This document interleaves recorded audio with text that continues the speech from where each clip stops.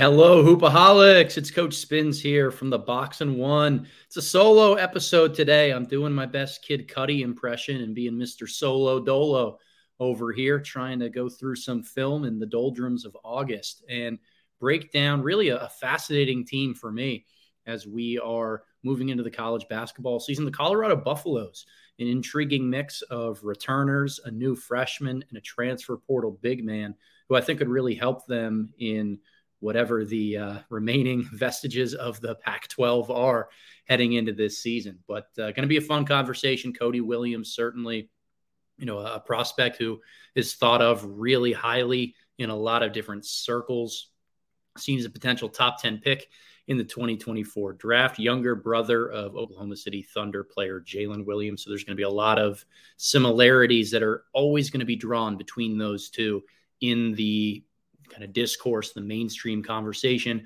about Cody as a prospect. We'll debunk some of those similarities, maybe talk about how they either help or hinder Cody in becoming his own man, really becoming his own prospect, but also about the necessity of all the pieces of Colorado really fitting together in that regard. And then we're going to go at the very end and answer some of your questions. Been asking for a couple on Twitter.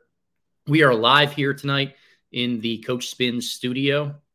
So I call it the film room, whatever. But any questions that you have, please throw those in the chat. I don't plan on being here incredibly long because, a one-man solo pod I don't think should go for more than about 25, 30 minutes. A bunch of film clips to really go over with Cody Williams, as well as Tristan de Silva, who's an intriguing upperclassman, kind of shooting-based forward, who I've seen start to pop up at the end of some first rounds on a couple mock drafts. And I think that's well-deserved. I think he's an interesting player, but the fit of all of them together is going to be really, really important for maximizing the potential of both and of this Colorado team this year. So I'm excited to dive in. Again, please interact with us here in the chat. Throw some questions and comments in there. I know we've got some people who are following along and really excited for this episode, as I am too. But I want to talk first and foremost just about the Colorado roster. And one thing that I think always gets underrated is Tad Boyle, the coach of this team. He's an unbelievable guy at identifying kind of below radar talent and turning them into really impressive multiple year high major players. McKinley Wright, who's a point guard for them, kind of bouncing between the G League and the NBA the last couple of years, really won me over a couple draft cycles ago with his high IQ play, ability to operate within ball screens. Tyler Bay was another guy a few years ago who came out of Colorado and ended up being a pretty high early draft pick, somebody who was just athletic and knew how to defend. So Colorado always gets a little less love than it deserves in the national spotlight and attention. And finally getting this big 5-star recruit and a guy like Cody Williams is hopefully going to change that. I'm really optimistic for the Buffaloes this year because of how really their four best players and pieces, to me, really are going to fit together. We'll talk about Cody as like a 6'9", maybe 6'10". I think that might be a little generous, but a really tall, lean guy who's a slasher first and foremost, wants to have the ball in his hands, get into the lane, and can make the right decision and is a really impactful finisher around the rim. So there's a lot to like about his game. But I think floor spacing is really going to be important for him. And that's where Tristan de Silva, who, shot over 39% from three last year. KJ Simpson, who is another point guard and incumbent starter for them. He's a little bit smaller, did not have a very efficient year last year, but I believe averaged 16, 4, and 4, and has shown he can shoot the ball from deep. So maybe sliding him to an off-ball role at times could bring the most out of this Colorado offense. Then I'm a big fan of Eddie Lampkin, a big guy at TCU, not necessarily a huge pro prospect, undersized, really thick, not a huge vertical threat out of the pick and roll, but a smart, tough, gritty basketball player who makes winning plays. I thought he made TCU better when he was there. I don't want to call it drama necessarily, but it wasn't the most ordinary of exits for Lampkin in leaving that TCU program.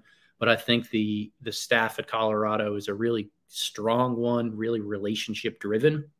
And that's evidenced by their ability to retain a lot of players who end up leaving through the transfer portal and have multi-year guys at a time when that tends to be a little bit more rare in college basketball, particularly in a conference that is fleeting and for a program that hasn't been a consistent ticket puncher to the NCAA tournament, making deep runs to the Sweet 16. So let's just dive into the film here and start with a guy like Cody, because I think we can talk about athleticism all we want, but watching it on tape is really what ends up doing it justice. So we're going to go to the full screen here, and I will start to rewind and slow down some things here, but really long, fluid athlete, loves to play in transition. That's what's really stood out to me about his film. He's very comfortable with the ball in his hands, almost operating like a point guard. And this top-end speed, I mean, this is a ridiculous play in its own right, but he does a great job of all the little things. He pushes the ball out in front of him as a ball handler to try to create separation. He changes speeds and changes gears. He's comfortable speed dribbling to his right or to his left. I mean, I want to focus on the separation on this one clip here to go from half court, just straight line around his man, kind of dunking on the head of two of them with his left. Really important play. And again, as he starts to speed into his move right here, the lane is wide open. So all of those instincts that you are looking for from a guard and a handler, he not only gets to the rim, but he has that length and athletic burst to be able to finish above the rim in those spurts. That's another sick dunk and play right there, where you can see his explosion and his separation off the bounce. Just a quick jab and go, 2 bounces, and he's dunking on a couple guys. The athleticism with Cody is very real. Again, the lane is open. He's going to refuse. He's going to have one quick move, an in and out dribble, some sort of a jab and go, crossover, and he's just going to go around his man and finish at the bucket. So when he's playing with the ball in his hands, there is a real threat for Cody to be a terror in transition and a guy who is consistently breaking down defenses by getting paint touches. I find that to be one of the most valuable traits for somebody who plays with the ball in their hands or just considers themselves an NBA caliber athlete. Long and lean, and you can see the deception in some of how he moves. Fake dribble handoffs, things that translate to the half court, quick rip and go, changing of speeds. I don't think he ever gets into his top gear on this one here. Really fascinating, where he's kind of probing, trying to see. He plays at different levels, high and low. And there it is again.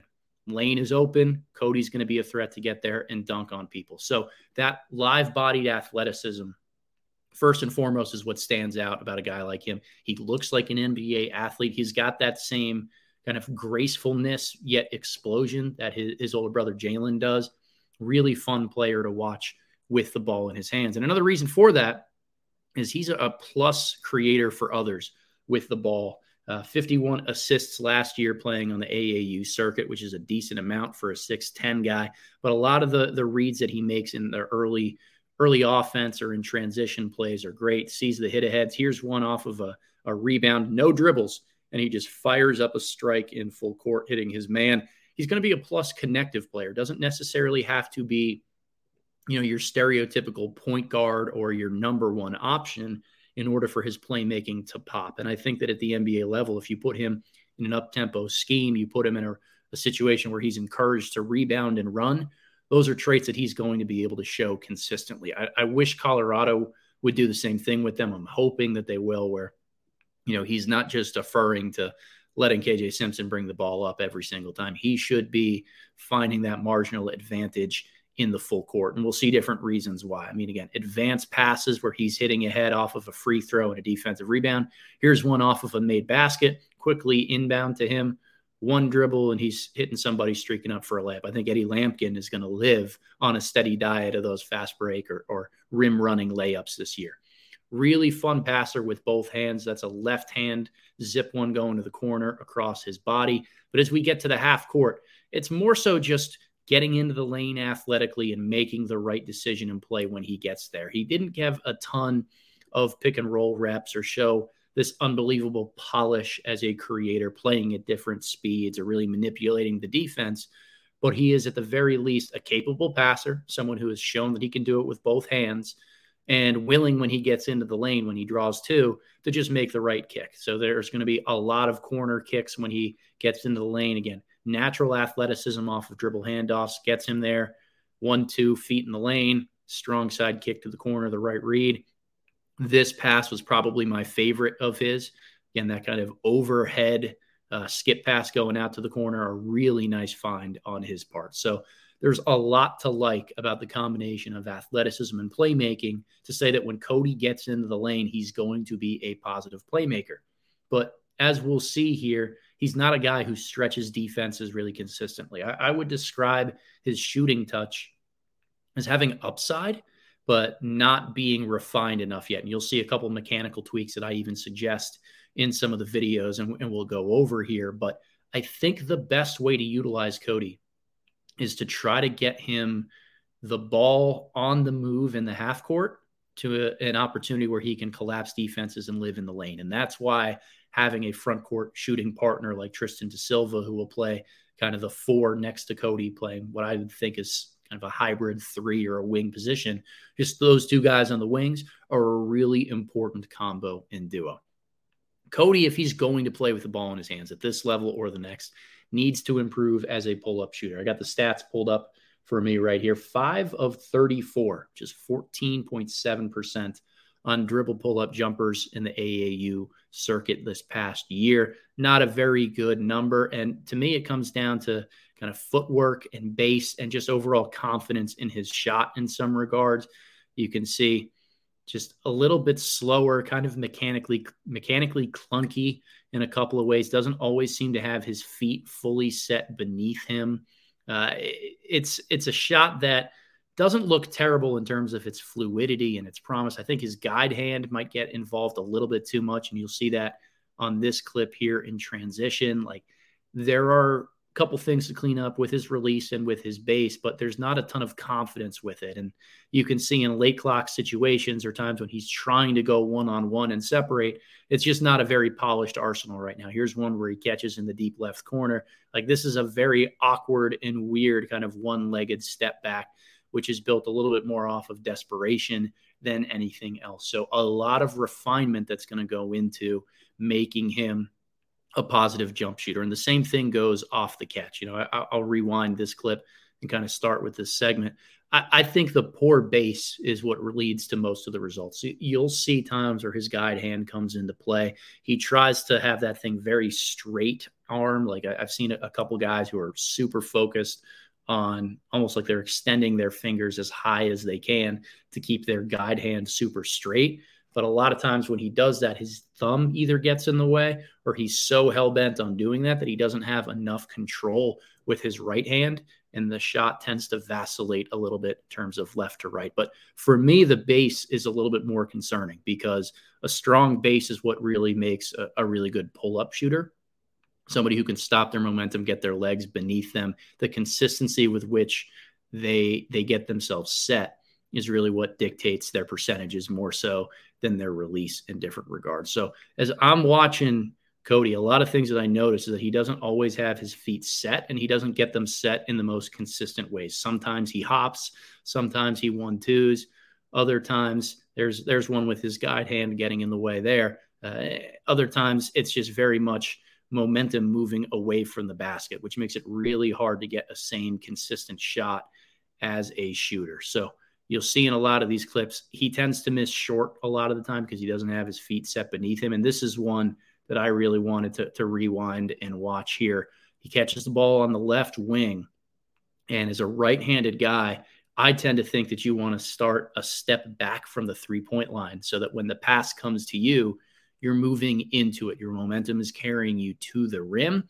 And I like to be more of a 1-2 shooter if that's who he's going to be, because I don't think that the base is consistent enough, and he hasn't shown that he wants to be a hop shooter most of the time.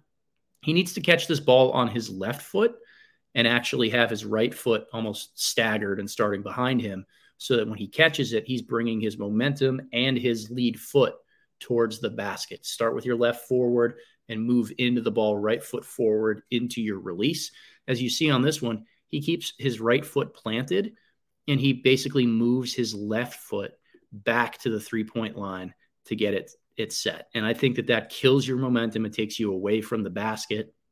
You know, he's skinny. He needs to add strength. Like, he does dip the ball pretty low on a lot of occasions, but he can offset the need for that strength from his base by just having a more consistent base and actually moving forward towards the basketball. So a lot of these smaller things where he's in a 1-2 step, left, right, and fire is going to really allow him to be a positive shooter. And that's where I see optimism. The numbers aren't very strong right now, but in the times and the evidence where we've noticed where he can go left, right into his shot, he gets his feet staggered and beneath him. He's not standing at what we call towing the 3-point line. So he's got room to move into it off the catch. The shooting actually doesn't look too terrible. It's somewhat fluid. He's got a decent release. Like, there's a lot to work with in that regard. So, I am optimistic for the shooting when it comes to Cody Williams, and think that he's going to have a lot of potential to fill into becoming a solid off-ball player at the NBA level. He's a smart cutter, incredible finisher near the basket, and a good connective playmaker. I haven't seen enough evidence of him being, this really strong pick and roll handler yet, but my God, there's a lot to really work with from his natural tools. If he can just refine the shooting a little bit more, be up to league average, crawl about that 30% mark, I think that's a pretty good spot for him to be. The pull-up shooting is probably going to take a little bit longer. A lot of that is touch, and I think the easiest thing to do is to add the catch and shoot stuff first. So for all of those reasons, like, Cody hasn't been a guy I am as high on as some others.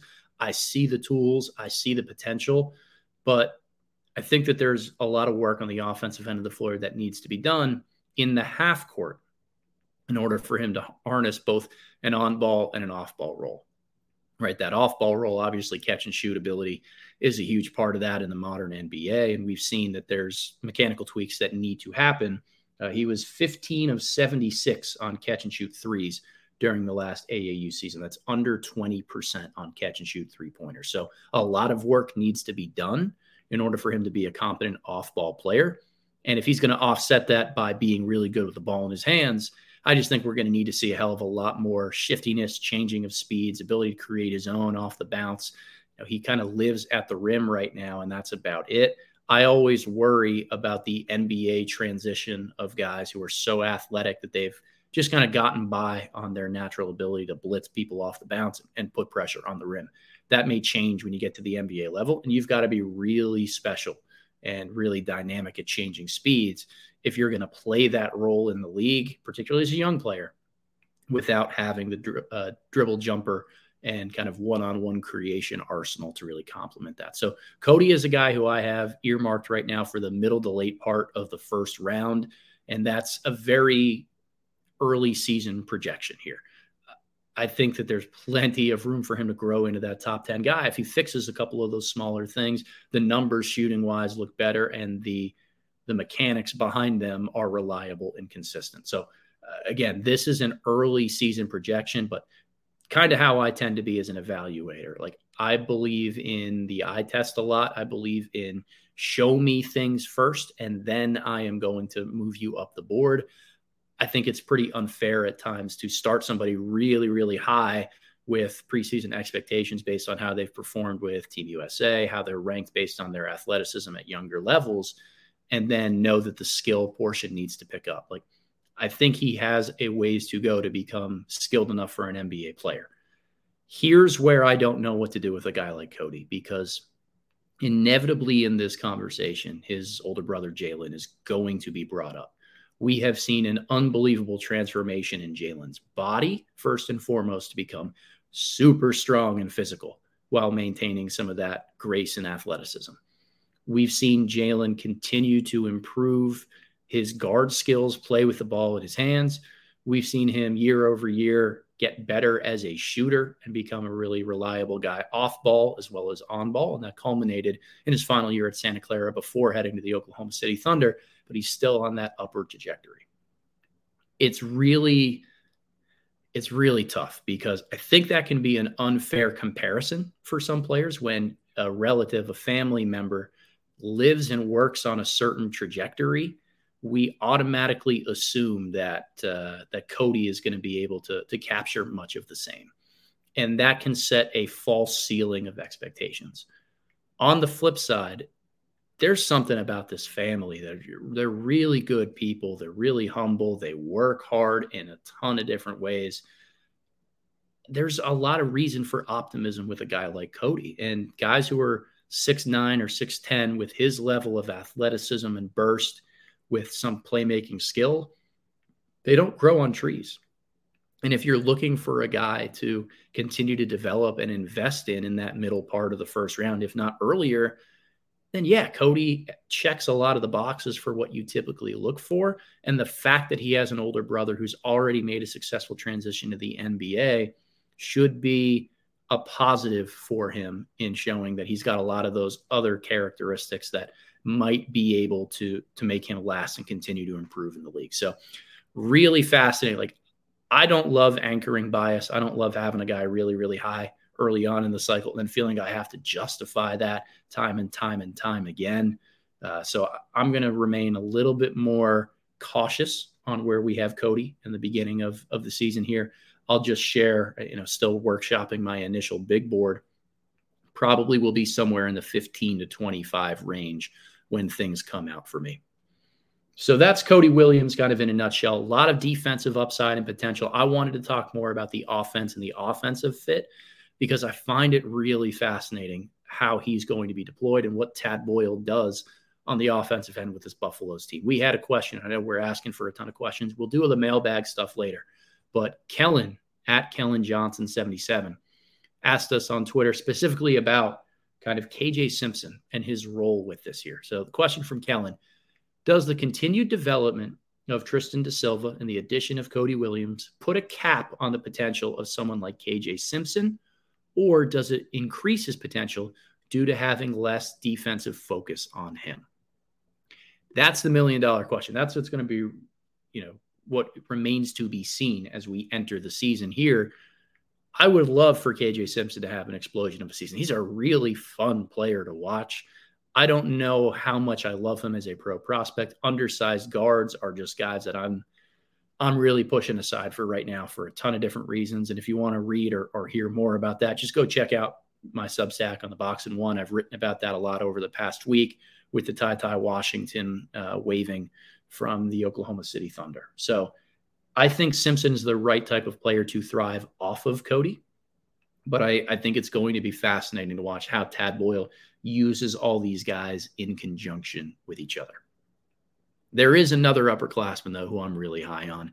It's Tristan da Silva, just a fun and fascinating player. I did a breakdown on him earlier in the summer as one of the upperclassmen kind of forwards or wings who I'm most fascinated by because he shoots the ball really effectively, as I mentioned earlier, over 39% from three on really good volume last year. He's got a high release, but there's this like funky defensive impact, athleticism, some like connective playmaking that he brings to the table. It's really fun. And he's an effective player, but I think funky is the word that I like to use to describe him because his movement patterns, his style is just a little bit off and unorthodox in ways that throw defenders for a loop really frequently. So let's dive into kind of the film of da Silva. I pulled some clips from the scouting videos that I did a little bit earlier this summer. So if you've seen those, this is going to feel a little bit redundant in some regard, but I think we got to start with the spot up shooting and particularly standing in the corners. Da Silva looks like a guy who's very comfortable shooting and knowing that he may have to make his money as a three-point shooter. The little things go a long way. And I'm going to rewind this clip here from Cal and kind of show this one from the very beginning because it's the way that he knows how to rotate around dribble penetration that has me buying into his role a lot, where, look, evaluating guys who play the four is very difficult for the modern NBA because you've got to be able to defend on the perimeter and either switch or play guys who are pretty athletic and quick, going to have those ball skills. You've got to be able to provide secondary rim protection traits and do a great job with your help defensive rotations. You also need to be able to space the floor effectively if you're not going to be more of a primary creator. And the way that da Silva plays as an off-ball floor spacer shows me that he really knows how to thrive in that role. So here's kind of a high ball screen, almost a spread formation. You got a backdoor cut coming through the lane. De Silva, number 23, standing in the bottom corner of your screen. Watch how he reads his man and how he's trying to help at the rim. At first, he starts to raise out of that corner as he sees Simpson go back to the right side. Simpson comes back to the left, and he puts his man in a really tough spot where if he helps uphill or tries to bluff towards the lane at this drive, De Silva just rotates down to the corner. It's a textbook relocation when your defender turns their back to you. He's a smart cutter in a lot of different ways too. You'll see that here in the corner. Drive and kind of isolation taking place on the opposite side of the floor. He lifts out of the corner, finds that shot pocket for his teammate to pass the ball to him. Really, really smart play. But anytime you're going to be a four, and that's why I wanted to talk more positionally at the open here for De Silva, you might be involved in some pick and roll actions or some pick and pops from time to time. A lot of teams try to hide their worst defender, so to speak, their worst backcourt defender on a guy who tends to be more of a spot up option in the corners. So the counter to that is early in possessions, go up and set a ball screen. It's like what the Dallas Mavericks do with Luka Doncic. They mismatch hunt.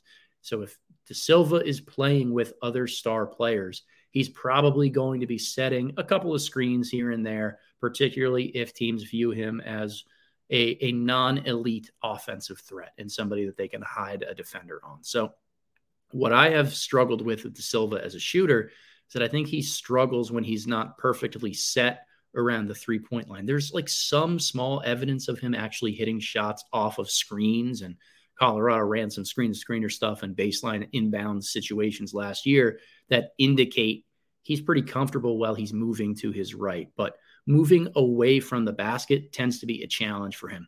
He doesn't have the quickest feet or the quickest release. So when he needs to be able to get that shot off quicker over the top of closeouts, he tends to fire them up sometimes before his feet are fully set underneath him.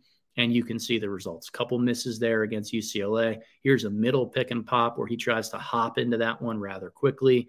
Results don't necessarily go great for him. So just one of the smaller things to continue to watch this year.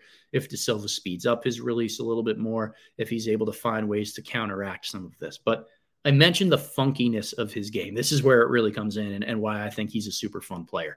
When he gets chased off of the line, and he's a believable shooter, so that's going to happen. And 39% and above this year. I believe he's somewhere in the 37 to 38 range for his multi-year career.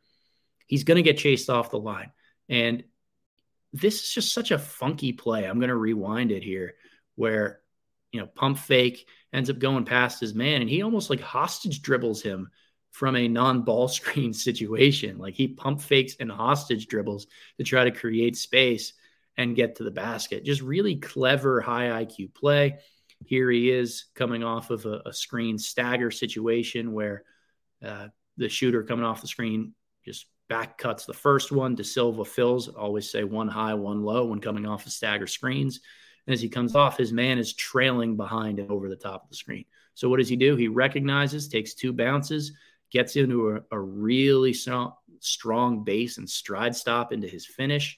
This is just textbook maneuvering, two bounces, strong hop. He's got some evasion in traffic.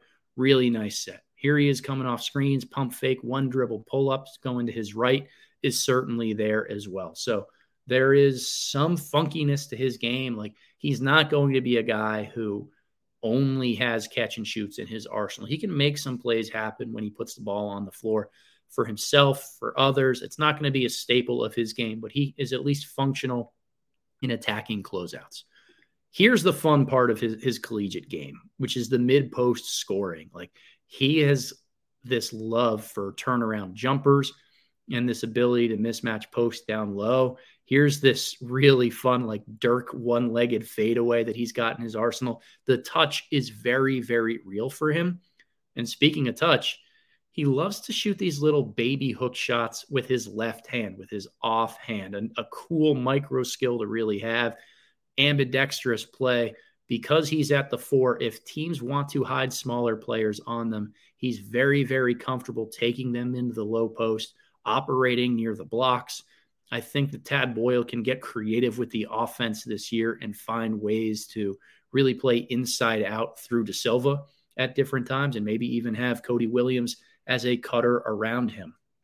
Spacing is going to be really important in order for that to happen, but I think De Silva is just a good basketball player. Somebody who knocks down open shots, makes good decisions with it, competes on defense. He's a solid, not a great, but a solid secondary rim protector and a guy who can make impactful plays on defense. Kind of this winning glue guy type of basketball mentality and frame. So I like Tristan De Silva a lot as a second round bet.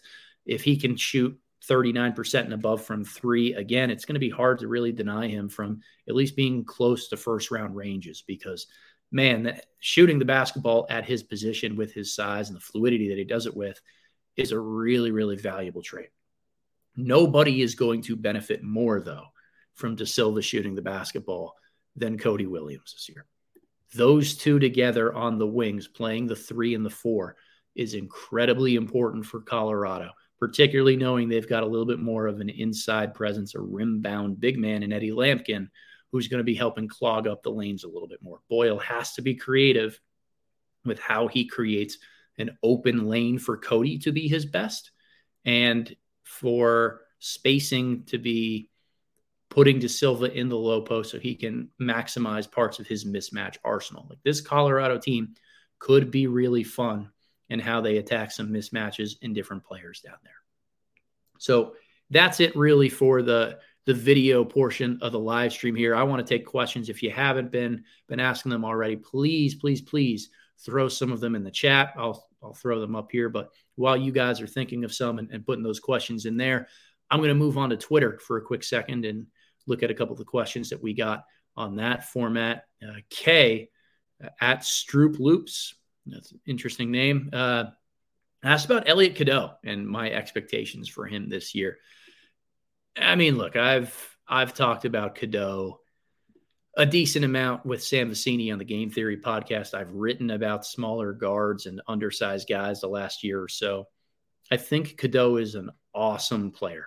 I really, really love the feel and the playmaking with him. I said earlier in the summer that I was going to be stupid high on Cadeau because I just love his feel. And I think long-term I'm still going to be, but it just bears repeating how hard it is for smaller guards to make it in today's NBA. And Cadeau is a shade over 6 feet tall. He's reclassed to move to North Carolina a year early, should still be in high school. And he's playing kind of with or behind a 4-year starter in RJ Davis, who was one of the most prolific scorers in New York high school basketball history and a really good guard with the ball in his hands. I mean, Caleb Love was moved a little bit more to an off-ball role at times because of how good RJ was. I would imagine this is going to be RJ's team. So I don't know what to make of Elliot Cadeau as a freshman. I think he's probably going to be a multi-year college player, as much as I love the playmaking with the ball in his hands. But I'm just not sold on smaller guys really being deserving of that one-and-done hype. When he does go to the NBA, I'll probably be decently high on him, maybe a few spots more than I should based on what the litmus test is for smaller guards nowadays. The bar is just so unbelievably high to clear to have an impact in the NBA at that position right now. That's not a knock on Cadeau. I think it just means pro potential is going to be really different. All right, couple other questions here.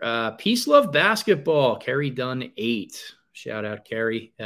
Wants to know about Grant Williams' impact on the Dallas Mavericks. Yeah, really fun question. I've watched a lot of Grant Williams as a Celtics fan and somebody who used to write for Celtics blog for a number of years. Smart defensive player, willing to do all the dirty work and be kind of that team first player on the defensive end of the floor. Guards different positions, smart with his rotations, strong bodied and able to guard up a little bit. I think that there can be some expectation of a Dorian Finney-Smith-like role. I think Grant is better switching at the point of attack than he is being a clean up the mess of others guy. Not a really explosive shot blocker in a lot of different ways, but rarely misses a rotation. Great communicator that can help pick up for some of the slack of guys like Luka Doncic, who might take a couple possessions off on that end of the floor. I would expect him to be somebody that the Mavericks start and lean on pretty heavily. Where I have always, not necessarily always, over the last couple of years where I've started to have some frustrations with Grant's play is that I think he's a little unrealistic about what his role should be on the offensive end of the floor at times. He takes a couple shots that he necessarily shouldn't. He'll over-penetrate at times and try to be really crafty with the intent of making a play for himself or his team. But I think in Boston, when you had as much offensive firepower as the Celtics had, you would kind of scratch your head and be like, well, that's not necessarily needed from Grant right now. So I can see those frustrations popping up from time and time again in Dallas. I think they desperately need what he brings on the defensive end of the floor while being a competent floor spacer on offense. It's a really good fit. I like Grant Williams a hell of a lot as a player, and he's a very selfless guy. He's just got to find ways to trim out those one or two plays where he's a little overambitious at times on the offensive end of the floor. Last Twitter question, and then we're coming to the YouTube chat and comments here. Again, throw a bunch of those questions in there. Finley Oliver asked a question right in my wheelhouse, and I'll read it to you guys in full before I go into the answer. I'm really having trouble assessing the value of Ethan or Izzy Almansa. He seems like a guy who would have been a generational talent early in the 2000s, but I have trouble picking him over a guy like Sarr, who is so perfect for the modern game. Sell me on Almansa. Well, for those of you that don't know this, Almansa is my number one rated prospect coming into the 2024 draft cycle. I am a massive fan of his, and the difference between him and Sarr really just comes down to production. When you watch clips or highlights of guys, Alex Sarr definitely passes the eye test. Really fluid, long, more explosive of a leaper and secondary rim protector. The shot looks better and farther along than a guy like Almansa right now. But Sarr never really dominates games. Like he'll have moments where he kind of floats on by at times. And that's a knock on Sarr that I've noticed from international tape as well as with OTE. All the talent in the world and a guy who's going to open the cycle in my top 10 without a question. But he's got to find ways to tap into his skill and his traits a little bit more consistently. I really like Sarr, but man, you can't deny the production that Almansa has really put up. MVPs of so many different levels of international competition, going head-to-head with the best players in the world. He's a walking double-double. His motor and energy are off the charts.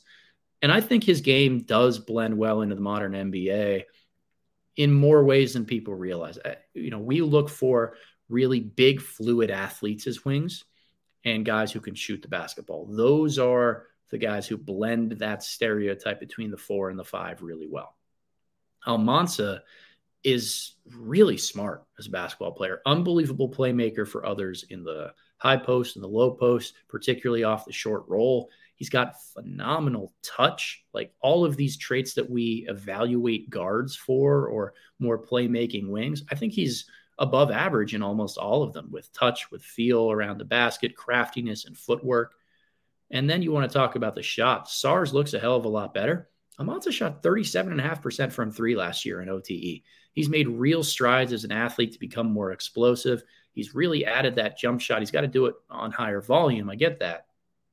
But if your concern is about Almansa being the tweener of the 4 and the 5, I often say that the difference between being a tweener and being multi-positional is just your level of impact across both spots. And I've seen enough where I believe Almansa is very impactful at both. I think he's an underrated defender. He's gotten more athletic. He does have some length to him. He rebounds really well. The guy he reminds me of is Pau Gasol. Doesn't have the sexiest game, not the most athletic guy, but makes the right basketball play 9.5 times out of 10, has real skill to his portfolio, and can play in a lot of different lineups as the 4 or the 5. To me, that's who Almansa is and is going to be, and that's why he opens up this year as the top prospect on my draft board. So Finley Oliver, I hope I sold you on Izzy Almanza just a little bit. I'm really, really in on him, and I think that the data and the sample size we've already been able to collect of him being great in big games and consistent across the board is notable. All right, let's do it. Let's go to the YouTube chat here. The Frankster, first question there, asking about the Phoenix Suns and how they'll make the new Big Three work.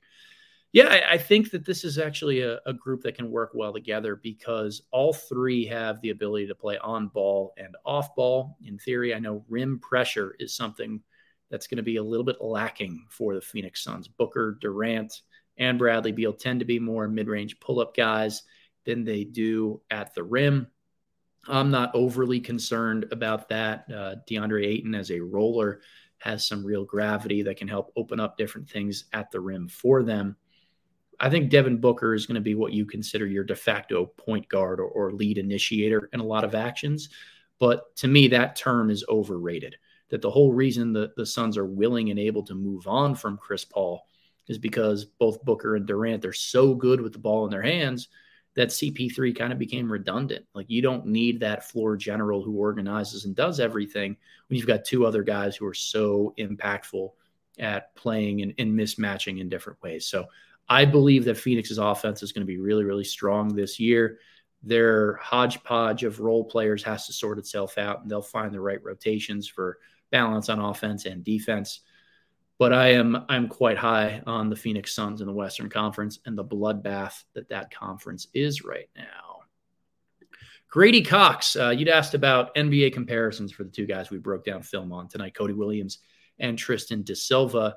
This is me being a cop-out guy right now. I don't believe that much in NBA comparisons. I know how hypocritical that sounds after just giving something on Izzy Almanza and comparing him to Pau Gasol in some regard. I can compartmentalize a lot of that stuff in my mind and say, like the Kevin O'Connor, he's got shades of this guy, or I can see him thriving in a role akin to what this player is doing in the NBA. But I oftentimes think that when we compare guys to people, it sets up kind of a false ceiling and makes it really hard for them to live up to that hype. So I am at this point in time trying to, at least with Cody, really appreciate the unique player that he is as a jumbo, like potential initiator, really hyper athletic guy who's got to develop the jump shot a little bit more. And until that jumper goes around and we see what role he's most comfortable in on a really competitive court, I don't really know what the best comparison point is going to be for him. De Silva, that might be a little bit easier because we've seen him play over the course of multiple years in college basketball, and we know that those guys who shoot the ball at his position do find a home someday in the NBA and bring some decent impact. I don't know if I have a great one-on-one comparison point for a guy like him. I think there's a little bit of like a Jake LaRavia-ish vibe that he brings to the table. LaRavia is probably a little bit better at moving around screens, but neither of them thrive based on their athleticism necessarily. Both of them are pretty skill and shooting dependent and high IQ basketball players who kind of luck their way into defensive productivity. So that's kind of a best case scenario again for Tristan. And I think that unfairly sets up a first round ceiling, which is why I don't love doing comparisons. But Grady, for you, I just went ahead and did it. So, call me a hypocrite, call me what you will. YouTube user, shout out YouTube user. Thank you for all the support and for always tuning into our channel here. Pistons fan wants to talk about how either of these guys would be a good fit for Detroit. YouTube user thinks that they could use another defensive 3 or 4 who can shoot and block shots. I totally agree with that. I think the NBA is trending towards bigger wings needing to play either multiple of them at a time, or you need to have one as your secondary rim protector. Drop coverage, just as my opinion here and where I'm projecting the NBA is going, drop coverage is going to go away a little bit. We're not going to see as much of it because guards and schemes from NBA teams are just too damn good at breaking those down. So if big men who play the 5 are going to have to guard on the perimeter a little bit more, show and recover, switch on screens, you need 4s and you need guys who are going to be able to protect the rim from the weak side. Detroit doesn't necessarily have that on their roster right now. I'm not the world's biggest Isaiah Stewart fan. He's definitely a long-term rotation guy in the NBA, but I don't know if he fits that mold really well. Yes, Detroit could use that type of player. There's potential for Cody Williams to become that, but man, would I be really hesitant about adding a questionable shooter. I don't want to call Cody a non-shooter, a questionable shooter into the fold with Asar Thompson, Jaden Ivey, and Cade Cunningham already. I think this roster has to be built, at least in theory right now, with trying to maximize what the 3 of them can do together with Jalen Duren as your 5-man and more of an interior presence. Like 3-point shooting, 3-point shooting, 3-point shooting. You can kind of figure out how to construct the defense around your personnel and make it work as those guys continue to mature. De Silva could be a really good fit, but to me would be more of a bench guy in that kind of Isaiah Livers type of mold. Like I think Livers is more of a true wing than De Silva, but yeah, he could be a solid fit down the line for Detroit and the Pistons. Last question of the day here. Kellen Johnson circling back to the Colorado Buffaloes, which is where we are going to close. How beneficial is Tad Boyle's role within USA basketball to recruiting? I don't know if there's a definitive answer to this, Kellen, but it's something I think about a hell of a lot, not just for the clout that comes with saying that you have worked with USA basketball. You were chosen to be either a head coach, as Tad was for, I believe, the U19s this cycle, but even as an assistant coach, it means a lot to work with those teams. Like you better believe that Mark Few being up with the FIBA team right now is going a long way in helping the clout that Gonzaga has on the recruiting trail. But I tend to think of it being really beneficial for relationships for guys. Basketball is first and foremost a relationship business, and you need to put yourself out there as a coach at different camps, at different events, trying to get FaceTime with these guys in order to get them to invest in your program.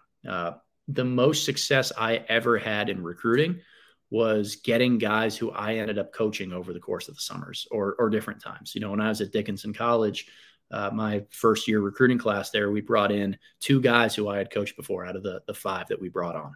Now, one of them I'd coached at a summer camp and event and had a really good experience with him when he was younger, and he remembered me and probably should have gone to a better school than what we could offer, but that relationship, counted for something. There was another kid there who came from a high school I used to coach at. I recruited him to go there when he was in 8th grade. Those relationships is the standard in how the recruiting works in the world. So for Tad Boyle, this is just another chance for him to get his name out there, to develop some relationships with really talented players. And who knows, maybe a year or 2 from now, if Colorado keeps doing well with incoming freshmen and it seems like that their athletic department wants to be really strong athletically now, this is going to be more about transfer portal destinations than anything else. That his experience coaching a lot of these teams and getting to know these young players could make Colorado a really strong transfer destination. I think it's very, very smart by Boyle to focus on going to the guys who are maybe a little bit older and not necessarily only high school guys. There's opportunity for that with the way that the transfer portal is really built right now. So that's it for us here tonight. I've talked for 50 minutes and I haven't taken a sip of water, which is very rare for me because I tend to get parched pretty quickly here. But thank you all for joining us here on the live stream or checking us out on YouTube. Please rate, review, subscribe, do all of those different things for our podcast, our YouTube channel, and then Substack, theboxandone.substack.com. It's been a pleasure talking about these 2 young players in the front court for the Colorado Buffaloes. Really fascinating team to watch. I think they're an NCAA tournament team this year with a lot of talent and one of the most underrated coaches in the country in Tad Boyle. Hoopaholics, thanks so much for joining. We'll see you next time.